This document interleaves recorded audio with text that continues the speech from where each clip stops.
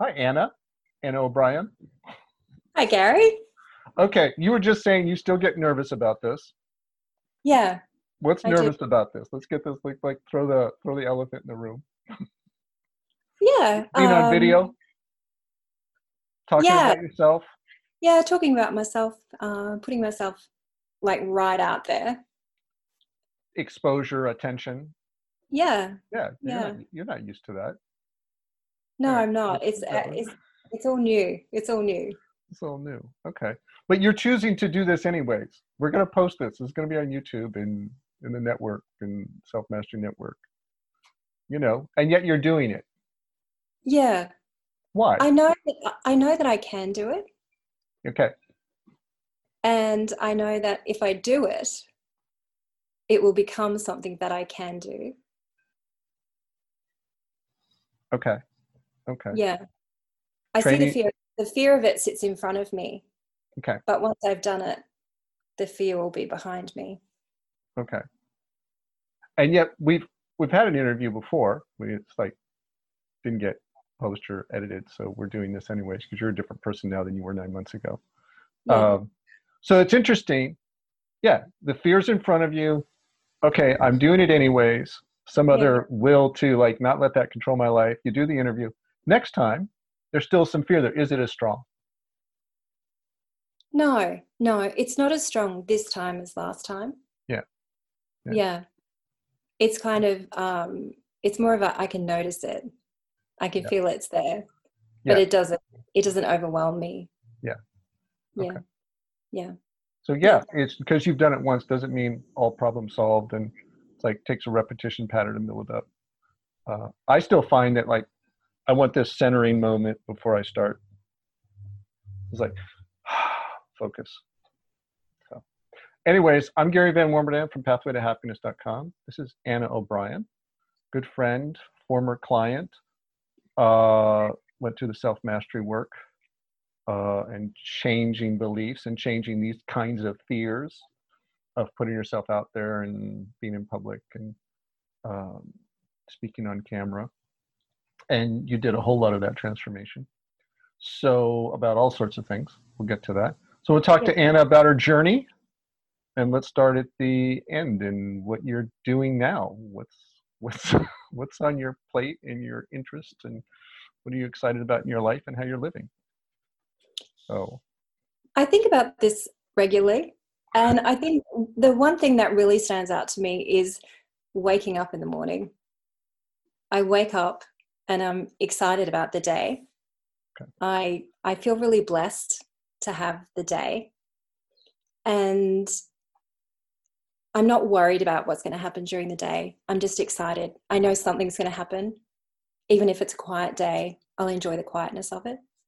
Um, Mm, and if it's an exciting day, I'm ready. And for me, that's an enormous change. So I love that. I appreciate that every day, that I'm just excited to wake up. I'm excited to be here. yeah, without special stuff going on. If it's a quiet day, you're like, you'll go enjoy that. Yeah. Yeah. Okay. I'm happy to wake up and be me.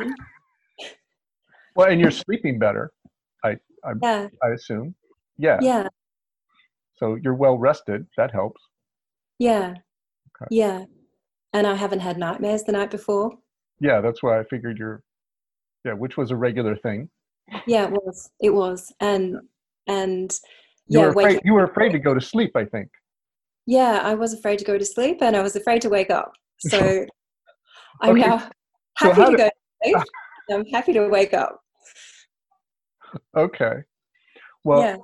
all right. So that's where you are and you're now sharing this with other people that they can Yeah, be I happy to started wake my up own, and go about their day. And you're yeah. doing that how? I've started my own business, Mhm. Living Happy.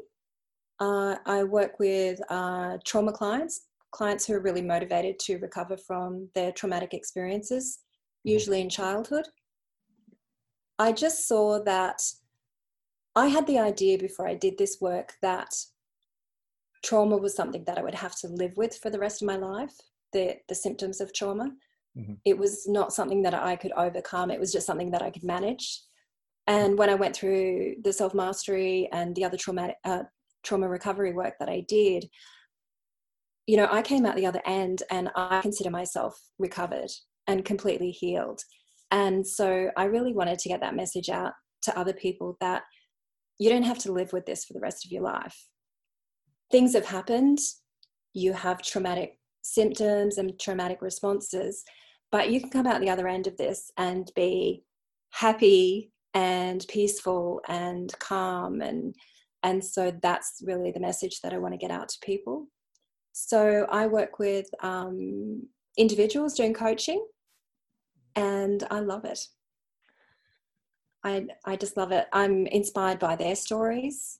I'm inspired by their motivation to give this a go.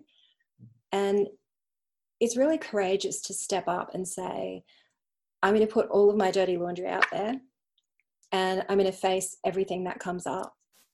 Mm-hmm. And I believe something better is possible. That inspires me. And so I love working with people who want to move past their trauma. And it's not just Living Happy, it's Living Happy website .com.au because you're in Australia. I'm in Australia. Yeah. Okay, livinghappy.com.au. Okay. Yeah.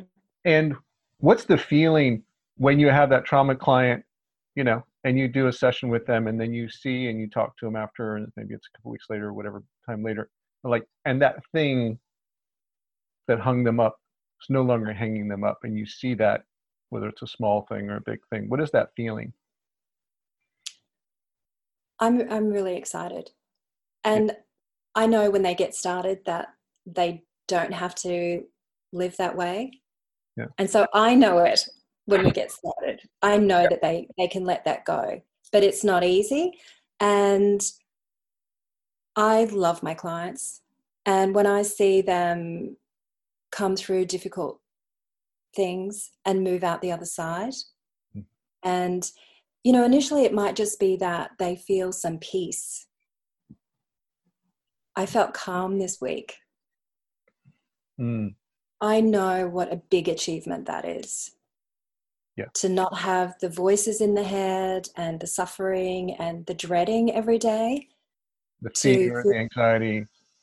And they just got peace, whether it was for one day, they're like, or for an hour, they're like, they could relax. Yeah. Yeah. Yeah. And feel some quiet and peacefulness. And once they've seen it a little bit, they know it's possible. So even like you say, they've just had it for an hour, but they did have it for an hour. Yeah. And they haven't had that for an hour before. Yeah, they haven't had it that they remember ever.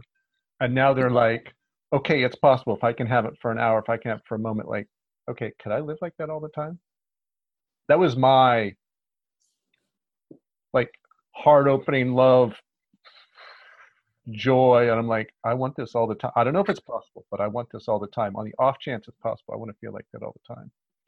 Yeah. Yeah, and so this was my excitement with teaching. Somebody asked me why you teach, and it's like, I think it was Joe Dispenza or somebody described it this way. It's like you taste this incredible food, you have this most delicious mango or something, you're like, oh my God, you got to try this. Like, here, you want to put it in somebody else's mouth, like, taste, experience this. This is beautiful. And you're like, you want to share it. You want other people to have that pleasure and enjoyment as well. Yeah, that's true. And also, once they've experienced it, even for that 1 hour, what did they do beforehand? How did they get to that 1 hour? And then we can go back and look at what worked for them, because it's different for everybody. Yeah. Everybody's journey is different. But we can start to look at what really worked for them.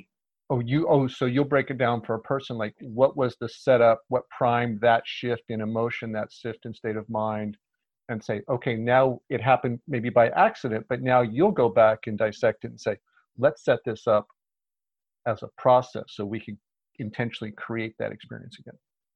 Yeah, definitely. Yeah. Yeah. Yeah. Yeah. Cool. Smart.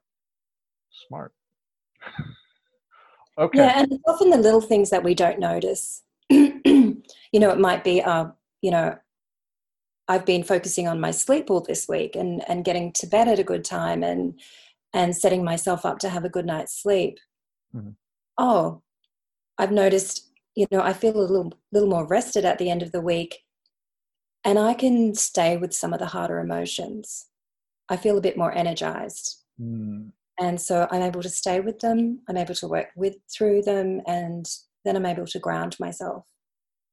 As opposed to being overwhelmed if you're just a little more tired. So yeah, what is a sleep schedule and a rest schedule shows up as not being emotionally overwhelmed. Yeah. Yeah. A lot of Yeah. times with my clients start with anxiety, particularly trauma. I mean, I want to know what their sleep schedule is. I go for basics, I don't go deep beliefs and stuff. It's like, how are you sleeping? What foods are you eating? How much coffee are you having that's going to elevate your anxiety level? Yeah. How much exercising, how much are you getting out in nature? It's like, okay, are you doing some basic things to set yourself up to be healthy and emotionally stable? Yeah. Yeah. And those things are really important. And I think, a lot of time people think, oh, that's so basic. Yeah. They're like, That's not oh no, I've got this real emotional issue. It's overwhelming me. I need to address it. I'm like, drink some water, have a rest. Yeah. Take a nap, turn off your phone, go to bed on time. And they're like, Gary, you don't understand. I'm like, no, you don't understand. Like your system needs to change everything. Yeah. Yeah. It's a Because lifestyle. this It's a is hard. lifestyle. You say that it's hard work. Yeah, this process is hard work. Yeah. And so you do need to take care of the basics, and it's that notion of starting to take care of yourself, that you're worth taking care of. And so you're going to get the basics in order. And when you start to rest your body, then you can be activated and come back to rest and be activated again, doing the journaling or processing, and come back to rest. So you're not getting overwhelmed. You're taking measured steps all the time towards processing your past or moving through some difficult emotions, and always coming back to that restful, rebalancing your nervous system. Yeah. That's I think of this, I'm on that page. I think of this more in terms of you're building skills and you're strengthening skills. Yeah. It's like, what's the skill? Your ability to process emotion. What's your ability to focus your attention? What's your ability to relax? Those are skills. And this is why I think of this. This is training. You're in training. Like, okay, you want to be a good athlete? Like, get rest. Yeah. Eat a good diet. It's like changing the biome in your gut changes your emotions. What foods are you eating? It matters. So yeah, it does matter. Cool. Yeah. And people shake their heads, but I'm like, do this. And then they come back a couple weeks later, like, hey, I feel different. I don't know what happened. Yeah.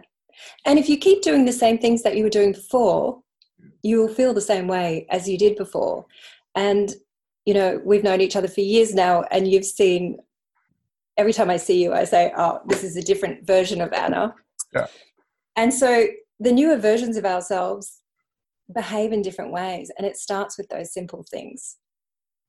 Old Anna used to sit around all day and watch TV and not take care of herself. Yeah. And the newer versions of me do take care of, I do take care of myself. I do get plenty of exercise and outdoor time. So that's part of the process of those changing identities over time. Okay. So let's talk about that journey then. So here you are, you're taking care of yourself, and you've got enough agency and extra love to share and consciousness, and you're helping take care of other people now. Yeah. What's the process? What's your journey? And then we'll talk about maybe like where you started and all the hopeless to start with. Yeah. Because you came on a trip about 3 years ago. Yeah. When I met you, you showed up in Utah, went to Zion. If you want to start there's your journey, well. or other. I remember sitting at the table. You go, here's my story. Let's go. Yeah. Is there hope for me? Kind of thing. Yeah. Yeah. Yeah. Yeah. I don't know if you want to start there or what's. Yeah, I'll start there. I'll start there. My life had hit the devastating point where things were really falling to pieces. And I knew that, my family knew that, My GP knew that. Things were not going well. Your GP, So your body was having. yeah, Oh, yeah, you could feel yeah. physically. So I'd been having bouts of depression for a really long time. And also I was diagnosed with generalized anxiety disorder, which just means you're anxious about everything. So I had learned to live with those things. But my stress threshold was just at its peak. I just couldn't tolerate any more stress. And so I was starting to have, apart from those symptoms that I already had, I was starting to have physical symptoms as well. I had severe allergies to numerous things, and also, shortness of breath and so forth. That you hadn't had before. Yeah, it was just getting progressively worse. Yeah, and nightmares and and not sleeping well for how long? 30 years. 30 years, okay. Yeah. So physically, I knew things were not going well. Okay. Mentally, I knew things were not going well. And I had some extra stresses in my life, and I just knew I couldn't deal with them. I knew I've really reached my peak. I really need help. And I looked for help before. The extra stress, your daughter was ill? Yeah. And so I'd looked for help before and hadn't been able to find it. And I went to my GP and she prescribed antidepressants. And so I took them for a while and I had a massive allergic reaction, the likes she said she'd never seen before. And so I had to stop taking them. And she said, "You've got to find something else." And she didn't know. Off you go. You're on your own. Yeah. And she's a lovely lady, but she said, "You need to go and find something else." Yeah, because they're not trained in how do you deal with, teach or solve anxiety and depression. And yeah.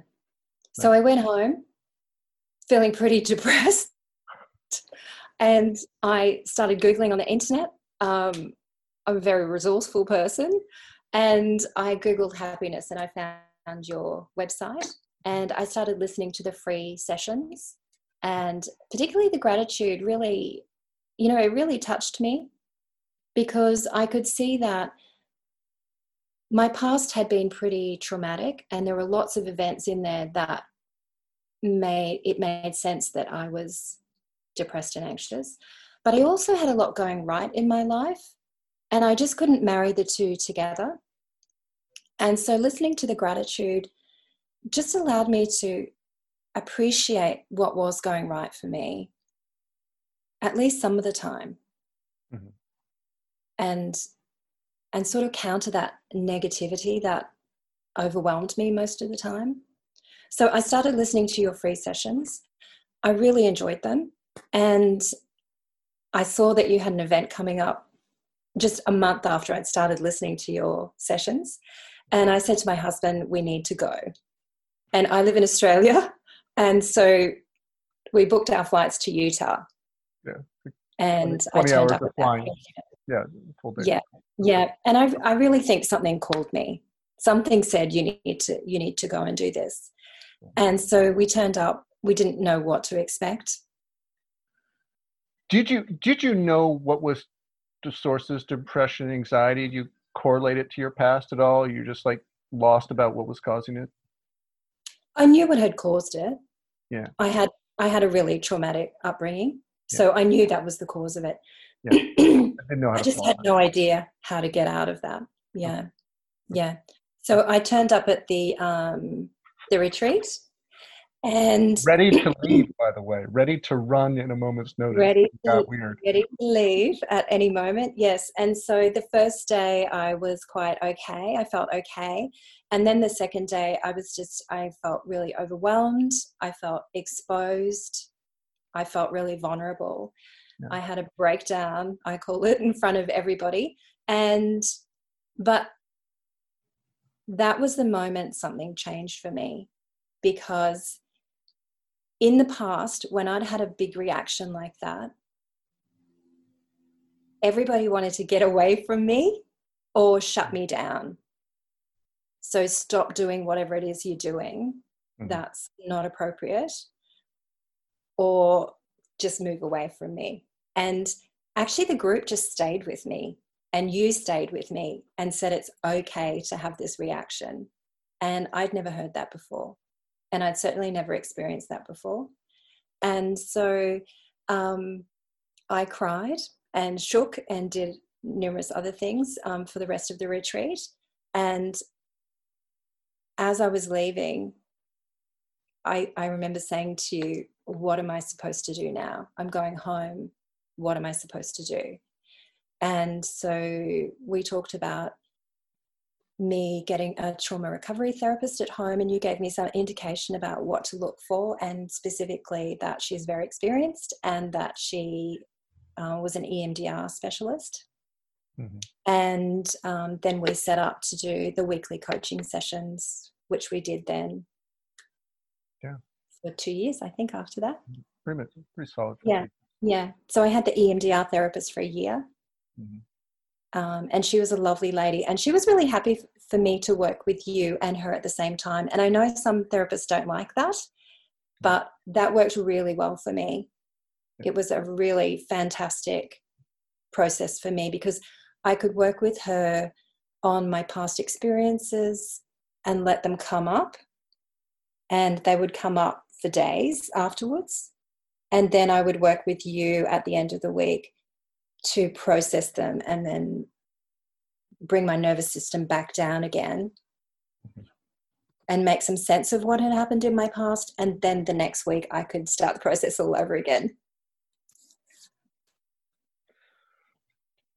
That's a challenging way to go. I have a different sense that I'm still learning about, best practices for working through trauma. And so, your approach was really aggressive. It was aggressive, yeah. And I don't work like that with my clients, actually. No, and learning what I've learned in the past 3 years, I'd be much more gentler in the beginning about a process too. And I know you do that with your clients now. And so, but that's the best we know how to do at the time. Yeah. And I know a lot of therapists do encourage clients to sort of go at it, mm-hmm. like a bull in a china shop. Excuse me. Whereas now I work with my clients much more about building up skills in the beginning. Sorry, my throat is a bit croaky. Yeah, the same, because there's skills you can have so that when you have that EMDR session and you go back to a memory to kind of clear it and clear something out of your nervous system, that you know how to integrate it. You know how to you have skills in processing the emotion. You have skills in understanding why your brain did that and the why you kind of set your life in that direction for so many years. Yeah. Those are part of the skill building. That's training. And if you do it that more gentle way, it does allow you build up the skills, but also you build up the confidence in yourself that, I can come up a little bit and be a bit dysregulated, and then I can come back down to being regulated again. And so you get that confidence I can move in this space. I can move up and down a little bit. Whereas my journey was much more blow the roof off and then try to get myself back to neutral again during the week. And so I don't encourage people to process their trauma that way. No, you want skills in processing the emotion and you learn to swim before you go out into the big waves. You did emotionally. So.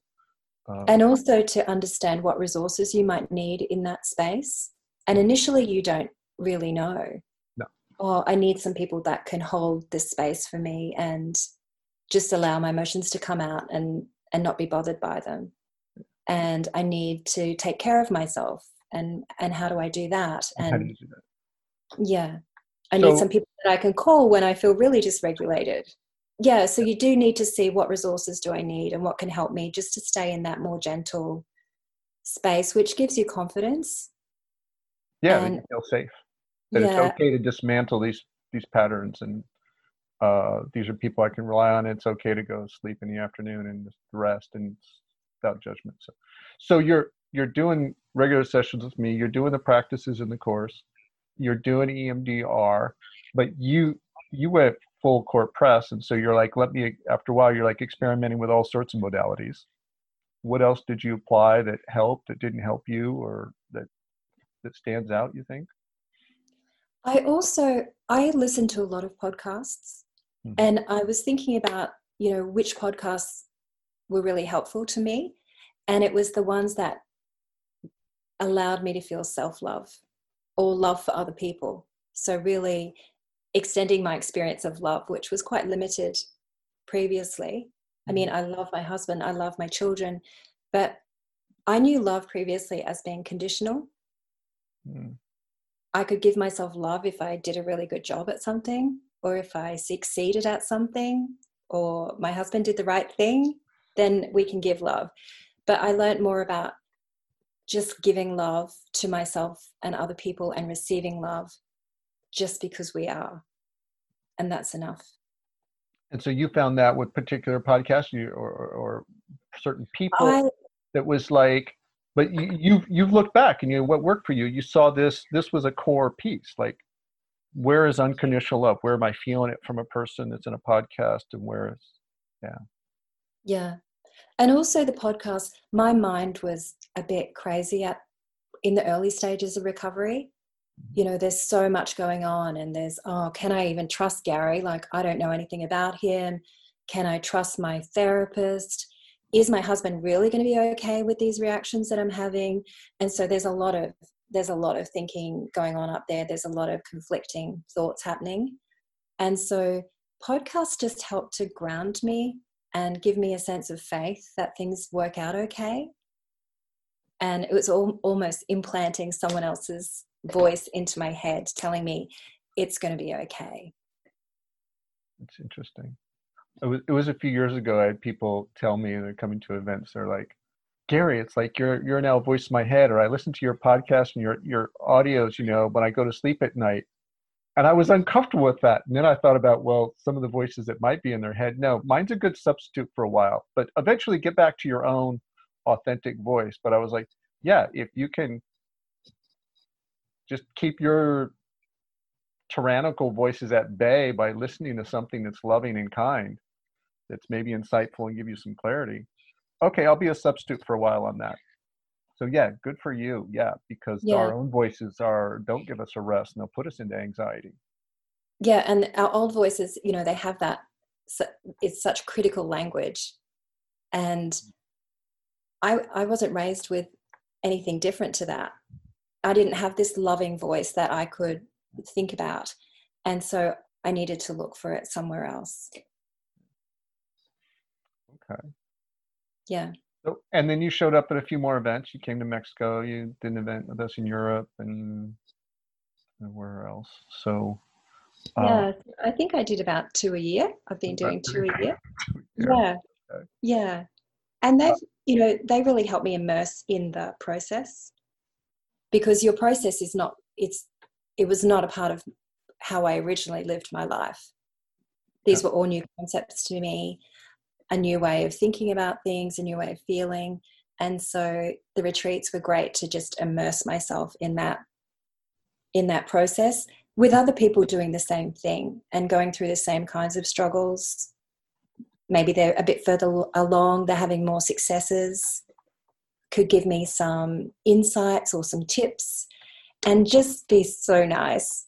And so I have really good friends from the retreats. I've stayed with people from the retreats, and that's been a really important part of my journey and my process. And it's something I love. I just love the retreats, which I didn't originally. I originally found them quite challenging, but now I love them.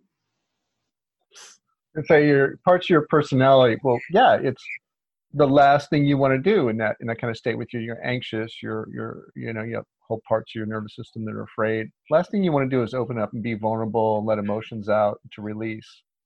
You've got this whole protective strategy, plan that you're going to run for your life and how you're going to be perfect and don't let anybody see any imperfections. That's like, and that's the stuff we just like, that stuff's making us sick emotionally. That's the stuff we're going to let go of in this week. So it's like, your whole belief system going to hate that process. Yeah, did hate that process. And And I had this belief that I was the, you know, the weird one, the broken one, the one with the worst problems. And then I'm just crying at a whole retreat. Yeah. So it's like, okay, everyone can just see everything that I'm most afraid of. Look at me. I am the one with the biggest problems. Yeah. Yeah. I am the most broken one. I am the most depressed one. Says your story. So Yeah. yeah, and Yeah. everybody else is in their own story. Nobody's got time to notice you, or like, or if they do, they're like, "Wow, Anna's really going after it. She's really being present with her emotions. I wish I was doing what, you know, had the courage to do what she was doing." You know. Yeah. So it's like, it's not what you think it is. No, that's right. Yeah. They're going, Anna's really going for it. She's making so much progress, and I'm not. I'm really broken. Yeah, so I wish I everybody's could cry more like she does. everybody's in their own story of those things. It's like, Yeah. I want to do. Years ago, I wanted to do a book of like, take 10 people, you know, one of these 5 or 6 day retreats. So take 10 people and like, okay, get each of them. What was your experience of that first day, you know, or this event, and then the next day, 10 people's experience of this meditation or this part of this ceremony and this process, you know, and like 10 completely different experiences of the same thing every time, you know, so that people can see like, oh, there isn't a version of what this is supposed to look like. Everybody's going to have their own experience. Yeah. It's going to be right for them. Yeah. So. Yeah. And they're all the star of their own show. All right. So what else about your journey? This, like you said, you were worried about, okay, what's your husband going to think of this? How did that go? Because you're in this process, and you know, how did it affect the family? Because your idea of what that relationship is, who you are in that relationship, who you are as a mom, that now is all how you're going to interact with how you're going to parent. All those beliefs are changing. So, you know, then you're going to like, okay, I'm going to show up and be different. How you work through that? What was that like? Yeah. And, you know, we continue to work through that because my husband does this work as well. And so we've both changed over the years. It's been a really amazing process actually working, or, you know, being in a family, changing your belief system, changing your identity, changing the way that I relate to other people and the people I love. And that does affect other people. And so initially, especially my children, found it a bit disconcerting. I think you're being polite. I won't tell you what they really said. But actually, you know, outraged. It's funny. Yeah, they were outraged. Yeah, people get used to us being a particular way. And in the past, they knew if I was angry, I would behave a particular way, yelling, you know, red face, cranky. They were used to that. They were used to if I was sad, I was sobbing, crying. And then I started to be calm. And they said to me, how are we supposed to know how you feel? You're not raging. You're not sobbing, crying. You're not just flipping out. You haven't locked yourself in your bedroom. You just seem calm. And we don't know what's going on. And were they nervous? Sound like they were nervous. Yeah, they just didn't know how to read that. Like they knew how to read the previous situation. And I suppose they knew how to react to that. Oh, if mum's cranky, stay away from her. If mum's locked herself in a bedroom, just leave her. They knew how to react to that. And so they didn't know what to do with me when I was calm. And so I was just really honest and open with them and said, I'm working on stuff. And at the moment, I have to think through things. It doesn't come naturally. Oh, I'm having this thought and this is giving me this feeling. And, you know, how do I choose to react to that? It was kind of a really slow process. And you're retraining your brain how to interpret situations. Yeah. and changing my beliefs about things. Well, how do I feel about that now? Maybe I wouldn't go straight to rage. Maybe I would go to curiosity. Mm-hmm. And so I just had to be honest with them and say to them, I'm doing a lot of thinking, and the way that I'm feeling is changing. And sometimes I don't know how to respond yet. And they still thought that was weird. But over time, you know, I am a much calmer person. Mm-hmm. And I am a much more genuinely happy person. And I'm much more honest. And so we've had to learn new ways of interacting with each other, which I think is much more filled with love and honesty. It's, you know, we love each other. Let's sit down and really talk to each other and really listen to each other and try to understand how each person is feeling. It's really different. I love it. Yeah. And I think my family is still getting used to it. Because what you're describing, you're like, hey, you're calm. We don't know how to react. We don't know how to respond. They were looking for the right reaction. And what you engaged them in was, I don't know, but this is what's going on for me. And so you engage them in this sharing, honesty, and just letting them know, like, I don't have an answer either for you about what you're supposed to do, but here, understand me. But this began, you know, this is a dialogue of understanding each other that you didn't have before. Absolutely. Yeah, before it was just something happens, I think something about it, and I react. Yeah. It's fast. Or something happens, I react, and then I think about it. Yeah. Whereas now I can think things through, and I don't need to react straight away. I can just respond when I'm ready. Yeah. And so it's a much slower process. Yeah. Yeah. And then you decide what you want to do about it. It wouldn't be with the anger, wouldn't be the sadness. And yeah, that was new to them. Mm. So Yeah. right. Yeah. Okay. And now but then you invited, and you also changed your relationship with them. You had then had the bandwidth to listen to them and know that there was stuff behind the scene. There was stuff behind the reaction that you could ask about, and had the patience and openness to listen and say, well, what else is that about? What else is that about? Yeah. Yeah. And letting my ego step aside, because in the past, you know, especially with my children, if they'd come to me and say, Mum, we're not happy about this, all my wounds would be exposed, my ego's raging, you know, I'm offended, I'm hurt, I'm brokenhearted, I'm all sorts of things. And so it was really my ego responding. Mm-hmm. And so the ego doesn't go away, and it doesn't go away. It doesn't even step aside quickly. So in those moments.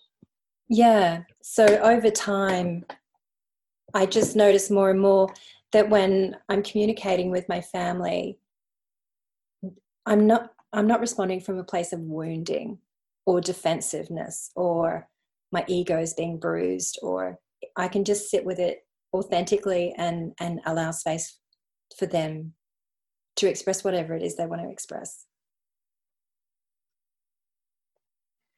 And then you change some things. You're like, to rush in and rescue. You're like, nope, let's not do that. And got to fix. And yeah, you have to hold all that at bay, which you could then. Yeah. Find a different kind of solution in that.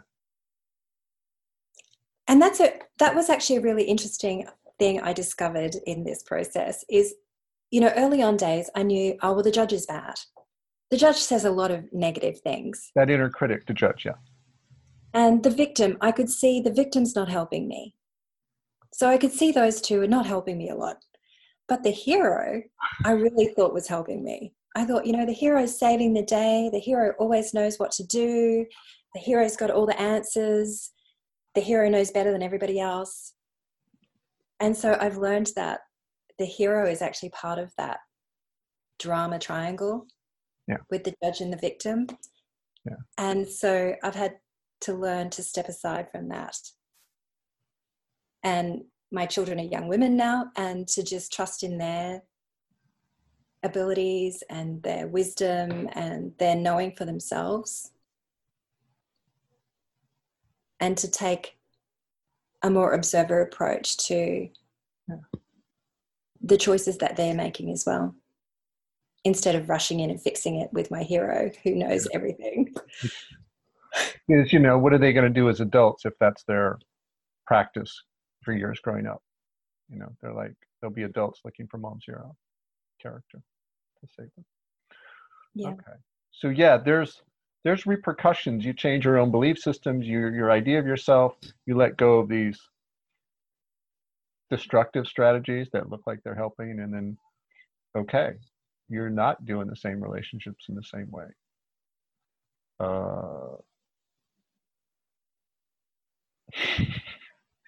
Yeah, there's consequences, but there's consequences. Well, it's good consequences.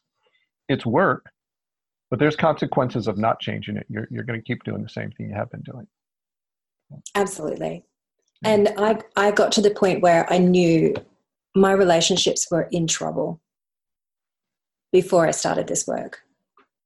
My relationships with my kids were in trouble. My relationship with my husband was in trouble. And my relationships with everyone around me were in trouble. When you say trouble, how did you know? You're like, they're in trouble. What was the sign, or what did that mean? I couldn't maintain any kind of stability in interacting with other people. I was just really reactive and wounded all the time. Emotionally. Yeah. Reacting all the time. And there were times when my kids needed me, and I knew they needed me, and I wanted to be able to be helpful, and I just couldn't. I couldn't take care of myself.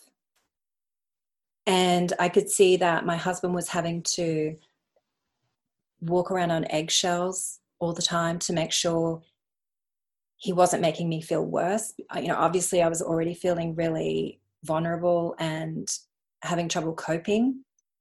Mm-hmm. So I started to have that sense that people were tiptoeing around me and that they couldn't ask for anything from me. I didn't have anything to give them. Anything but your reactions, your emotional reactions. And you're aware of this. You'd have the reactions. What was the kind of dial? Because now we're like, okay, this is what the journey started, the kind of state of mind you're in and state of emotion you're in before you start getting mastery of yourself processes in place. What is after you have a reaction? You have an awareness, I overreacted, or I don't have anything to give them. They need me and I can't. You know that you're supposed to be doing something better. You're not able to. What's the internal dialogue in your head at that point that piles on, makes it worse? Pretty severe. There were times I thought they're better off without me. Mm. I can't cope being around other people because I know I'm not living up to what I would like to be or what they need me to be. And I would just get overwhelmed with shame. And shame, anyone who's experienced deep shame, it drags you down. It's that emotion. It's so heavy. It's so sickening. It just drags you down. And that's what I would have after these reactions. Mm-hmm. Just complete shame. Yeah. And, I believe shame makes you sick. I felt sick afterwards. Physically? Yeah. Yeah, that was part of the difficulty breathing. That was part of, yeah. Well, if you have that strong emotion and like you had the trauma, or you just go an emotional reaction, what's happening is people say you're, but chemical imbalance. Well, if you go to a memory, or if you go to have an emotional reaction about a driver or the dirty dishes, you can go to all those emotions in the way that you imagine and what it means, and you're flooding your body with adrenaline and cortisol and the different chemicals. So you're changing your chemistry by having those emotional reactions from your belief system. So it's like your belief system is creating your emotions, creating your chemical cocktail. It's not your emotions creating the chemicals the way I see the order of things. So yeah, it's going to have a physical effect because you've just flooded your system and your nervous system says, this is a terrible thing. Yeah, and then it starts affecting your immune system. So yeah, it's your physical body is right along that path. So you, we'll talk about the before Anna, the old ancient Anna. Yeah. So Ancient this is Anna. going on, but you did things to try and get help. Yeah, I did. I remember one of those stories that I was like rolling my eyes about. I don't know if you'll tell that. Yeah. So I have a pretty traumatic background. Yeah. I don't know if you've heard of the Adverse Childhood Experiences score. I get a 9 out of 10, which is pretty high. Is that like a legitimate? Yeah, it's a psychological assessment. Okay, adverse childhood assessment. What's it called? Adverse Childhood Experiences score. Okay, and it's kind of a measurement of trauma. Yeah. During childhood, you got a 9 out of 10. 9 out of 10. Yeah, which just means I didn't have a parent in jail, even though probably one of them could have been. One or both of them could have been. Yeah. Yeah. Okay. So I had a really traumatic... That would have made it a 10 out of 10. Okay. Yeah. I had a really traumatic childhood, and my first experience with help was in hospital. I'd attempted suicide at 17. Mm-hmm. And I spent a week in hospital, and I saw a psychologist when I was there. Mm-hmm. And, that was nearly 30 years ago. Psychological care wasn't so great then. And so it was really just a passing bit of advice, which to me sounded like you're on your own. He said, you need to go and take care of yourself. You don't have any family. You've got no one, you're on your own. However your life turns out is going to be up to you. So that was my first, actually I really liked him. I thought there was some wisdom in that. It was a harsh truth. It's, depending how you take you would stop looking to your parents for help, which would be a good thing, and going, okay, yeah. I'm going to do some things for myself. Yeah. So yeah, depending on what you do with that, it can be really good. Yeah. After that, I went to see psychologists from time to time. Mm-hmm. And my story is pretty overwhelming. And so they would want to focus just on one thing. And it might be, we can help you, be a little bit more assertive. And see how that goes for you. But I still had all of these beliefs about myself and other people and life, and just that didn't seem to make much difference. And I also had trauma therapists who were just overwhelmed by my story, and I would invariably get referred to somebody else. It's like, oh, that's a terrible story. You've triggered me a bit, and I can't help you, but I'll refer you on to somebody else that can. And often the other person they were going to refer me to might be in another state. It just didn't seem like accessible help that I could get. And it was very much about managing my symptoms, not about overcoming the trauma and getting to a place of being healed. Yeah, and that's often the psychology model. It's like what they know is like, we know that we can manage this. We don't. They don't, or depending on which therapist you go to, but that's the approach. It's not like, oh, you can be totally fine and you can be happy. Is not part of what the expectation is or possibility is. I'm not a believer in that limited approach. No, I'm not either. And I'm actually really passionate about letting people know that they can recover, because I think when you believe that, go ahead. When you believe that you just have to manage your symptoms, you feel hopeless. I felt hopeless. My life is never going to be good.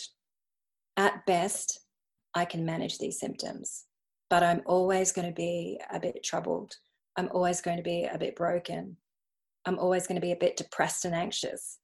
That's not very uplifting, and it's not very empowering. is that why, like, looking at that potential future, did that look really bleak? Is that why you're like, no, I want something that clears this all up? Is it, or was there something inside of you that has sense, no, healing's possible, I can overcome this? I mean, in you can you tell was helping guide that decisions for this other outcome? I didn't know it at the time, Mm-hmm. but I think now I'm an internal optimist. I just never gave up. I was always looking for an answer. And, I've thought about, why did I do that? Why did I keep looking for answers? I think a part of me knew something better was possible. Mm-hmm. And I think I also had enough faith in myself that I could achieve something better. Mm-hmm. And I didn't know that at the time. I must have had something. A seed of that, a part of that, not fully formed as a thought, but like something not even articulated, pushing for, because you had a sense when you're like, would go to have a reaction with your family, you had a sense of that's not who you wanted to be. You had a sense of this is causing problems. You had a sense of that this reaction isn't you. So in the way you described that, it sounds like that's not who I want to be. They wanted you to be different. You wanted to be different. Yeah. So there's this sense of some other possibility even in that. Yeah. And there were times, I wasn't depressed and crying and angry all the time. And when I wasn't, I'm a really nice person. And so I had a sense that, and I felt like I was, I felt like I can actually be a really nice person as long as nobody bothers me. Nothing gets triggered. Yeah. Yeah. Yeah. So I think I did have this sense that I can do better than that. I want better than that. Yeah. Even after all the trauma therapists said, no, I don't think I can help you, go someplace else. You're like, keep looking. Okay. Yeah.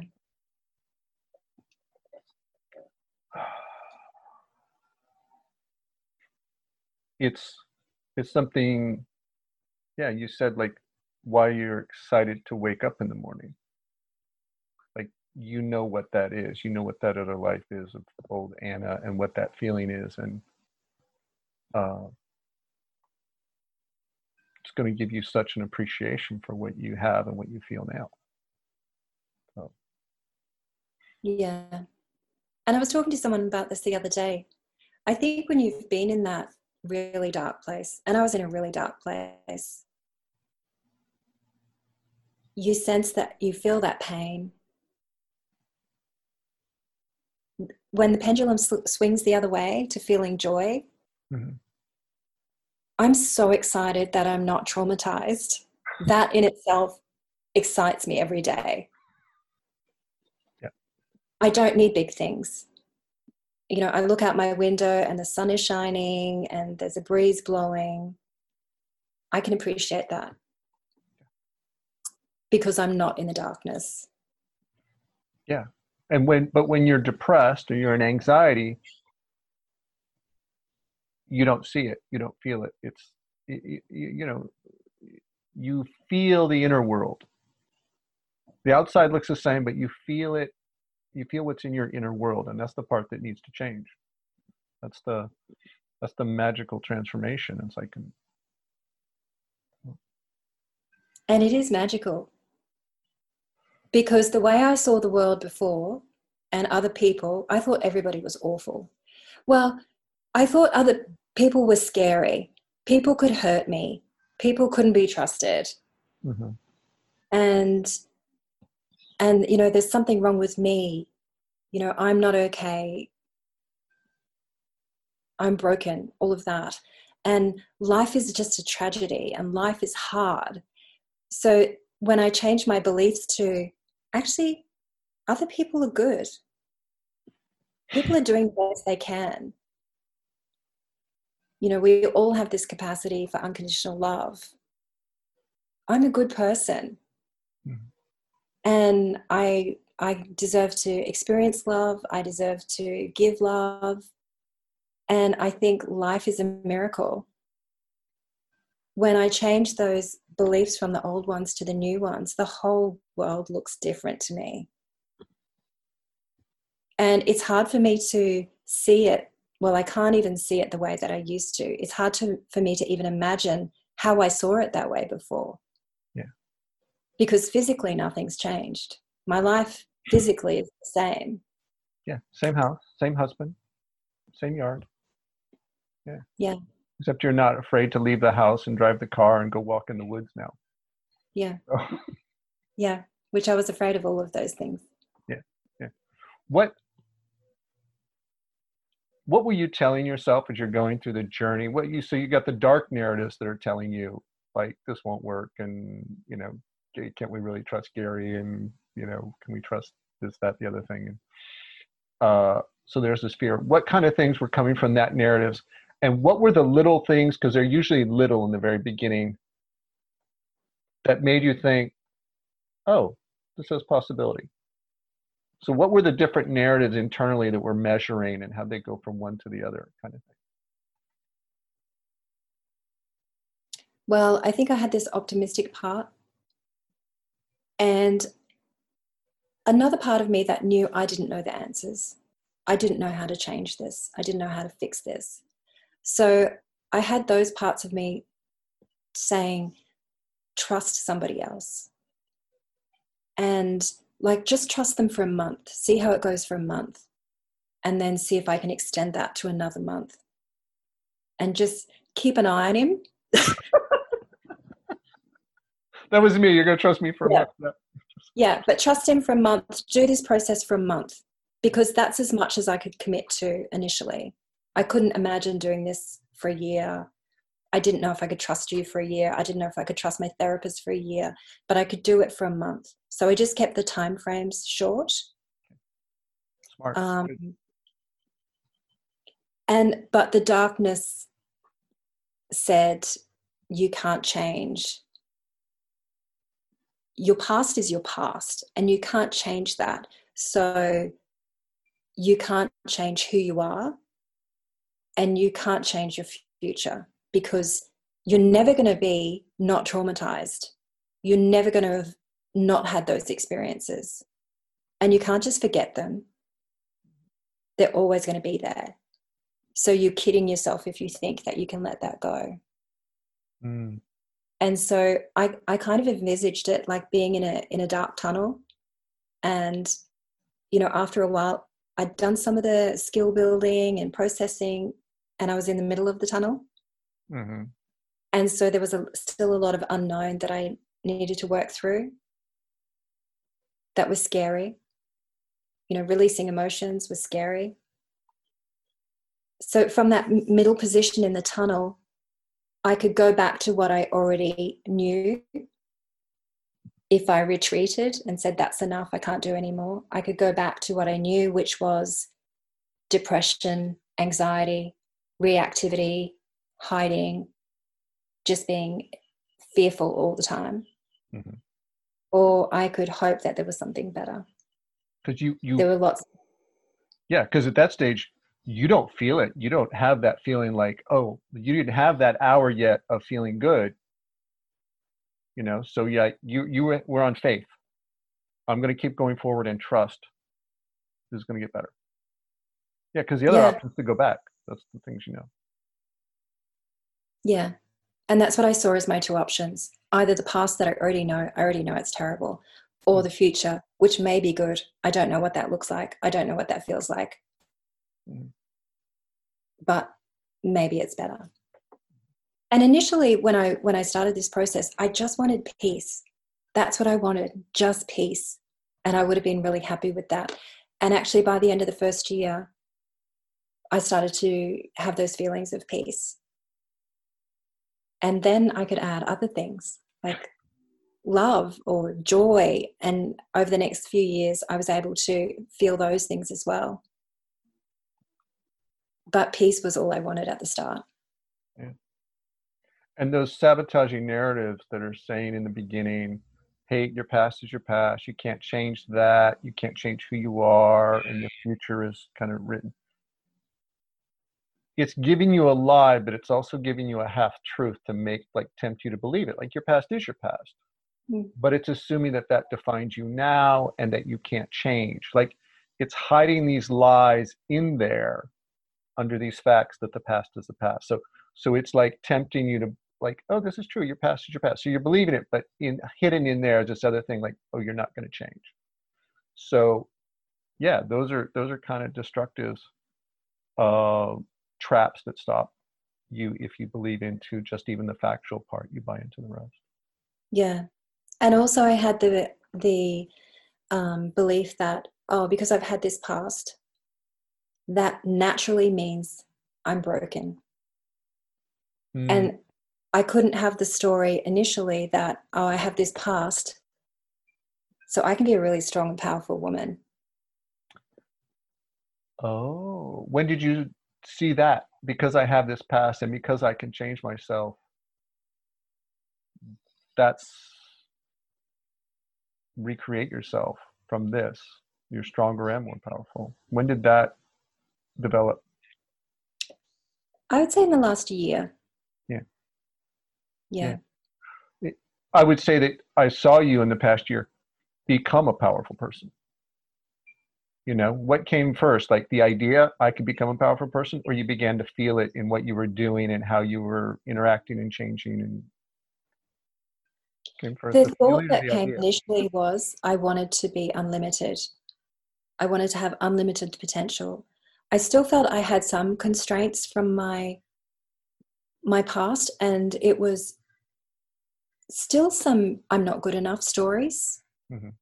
Like I'd cleaned up a lot of the stories I had about my past, but I still had this nagging I'm not good enough.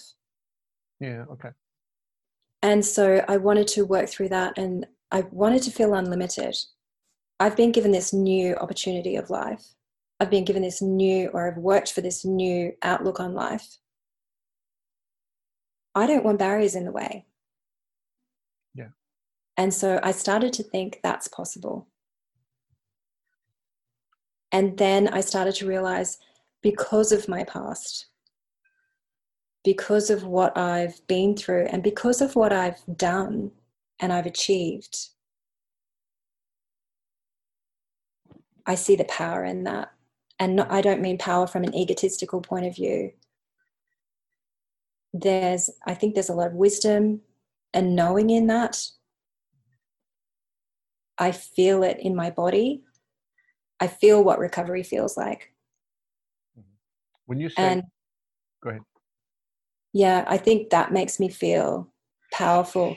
And that's what makes me want to share it with other people. Yeah. When you say what I've done and what I've achieved, it gave you, like, when you say that done and achieved, what are those things? Doing this process, going through the self-mastery, learning those little skills. And they're not big achievements. It's, I can meditate now with my eyes closed for the whole time and I'm not scared. That's a big achievement. At that journey, that's not where you're at today, but like in the beginning, that was a big deal to That sit was a with big your eyes deal. closed. Yeah. Yeah. Yeah. And you're like, And okay, got to that level. Now can I do it for 15 minutes? Now can I do it for 20 minutes? Yeah. Okay. yeah, Yeah. so that's when I talk of achievement, that's what I'm talking about. Yeah. Or that I can sit in the forest and feel completely at peace and feel love emanating from me and to me. That's my achievement, that I can do that. Yeah. Because I know we talked about this. I live right next to a forest, lived here for 11 years. For the first 10 years, I did not go in there because I was terrified. And the first time I went in there, I was completely terrified. And now I go in there every day and I love it. And it feels like coming home to me. Yeah. So, So that's my definition of power. yeah. Yeah. And it's a power you build because of these little skills and little wins. It's like, oh, I could sit with my eyes closed for 10 minutes. Like, that's a big deal. You celebrate that and you find other little wins, because that voice in your head of the judge, it's like, God's like, oh no, you should be enlightened already. You should be past all this. Like, it does not know how to measure. And by that narrative, we end up feeling like we're failing and why bother. So no, we have to look for these other measurements that you're pointing out, like what are the little things along the way? Yeah. Yeah. This is Anna O'Brien, and the website is livinghappy.com.au. livinghappy.com.au. Yeah. Specialized in treating people with trauma, Mm-hmm. because it's not just about managing it. No. And No. there's real tools and skills you can put in place to change your brain, your nervous system, your emotional reactions, and you can be a different person. So, Definitely. and it's work. It's work Yeah. and it's hard. Yeah. Uncomfortable. So let's be honest about that. Yeah. And just another thing I wanted to say is when I was speaking to psychologists and therapists, Mm-hmm. there was a lot of me telling my terrible story, my background story. Yeah. And I found that didn't help me. It made me feel worse because it put me in that perspective. I would just be dropped right back into that perspective of being victimized and being fearful and so forth. So the work that I do with people is actually about empowering Mm-hmm. and changing the perspectives that you're coming from. And so we actually don't do a lot of talking about what happened in the past. I'm working with clients, I know at this point very little about what's happened in their past, but it's building those internal resources and also bringing in external resources to help them feel empowered, to help them know how to self-regulate, and to understand that movement between resting and being activated within their window of tolerance and then coming back to resting. Mm-hmm. And so it's a lot of, like you were saying, with the athlete, training them up to be the strongest they can be without digging around in the past stories a lot of the time, because I actually find that can be very damaging.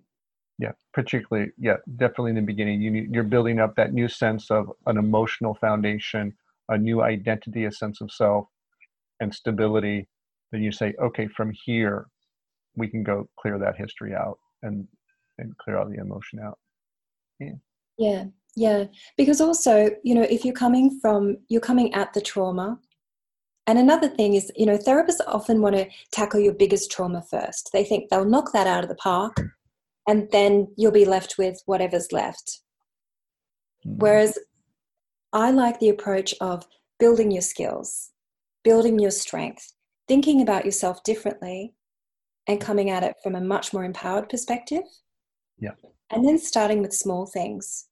So you get that confidence, I can work on this and I can stay pretty regulated. Or if I get dysregulated, I can bring myself back to regulated. Yeah. And a lot of confidence building happens so that when you do come to the bigger things, and often they've shrunk because you've learned to deal with fear and shame and guilt, all of those sorts of emotions, the traumatic event can look much smaller, but you're a much stronger person. You're not coming from a victim perspective. Yeah. Powerful. Yeah. Powerful. Thank you, Anna. Thank you. And I will see you also in the new Self Mastery Network. Yes. And you'll be sharing in there, and as we figure that whole community out. So, folks, Gary Van Wormer from pathwaytohappiness.com. So we have that Anna O'Brien from livinghappy.com.au and specializing in treating people with taking care of people and empowering people out of their trauma stories and healing. So thank you so much for sharing your journey. I'm inspired and so appreciative to hear it, and I trust other people will too. So thank you. Thank you. Thank you. Take care.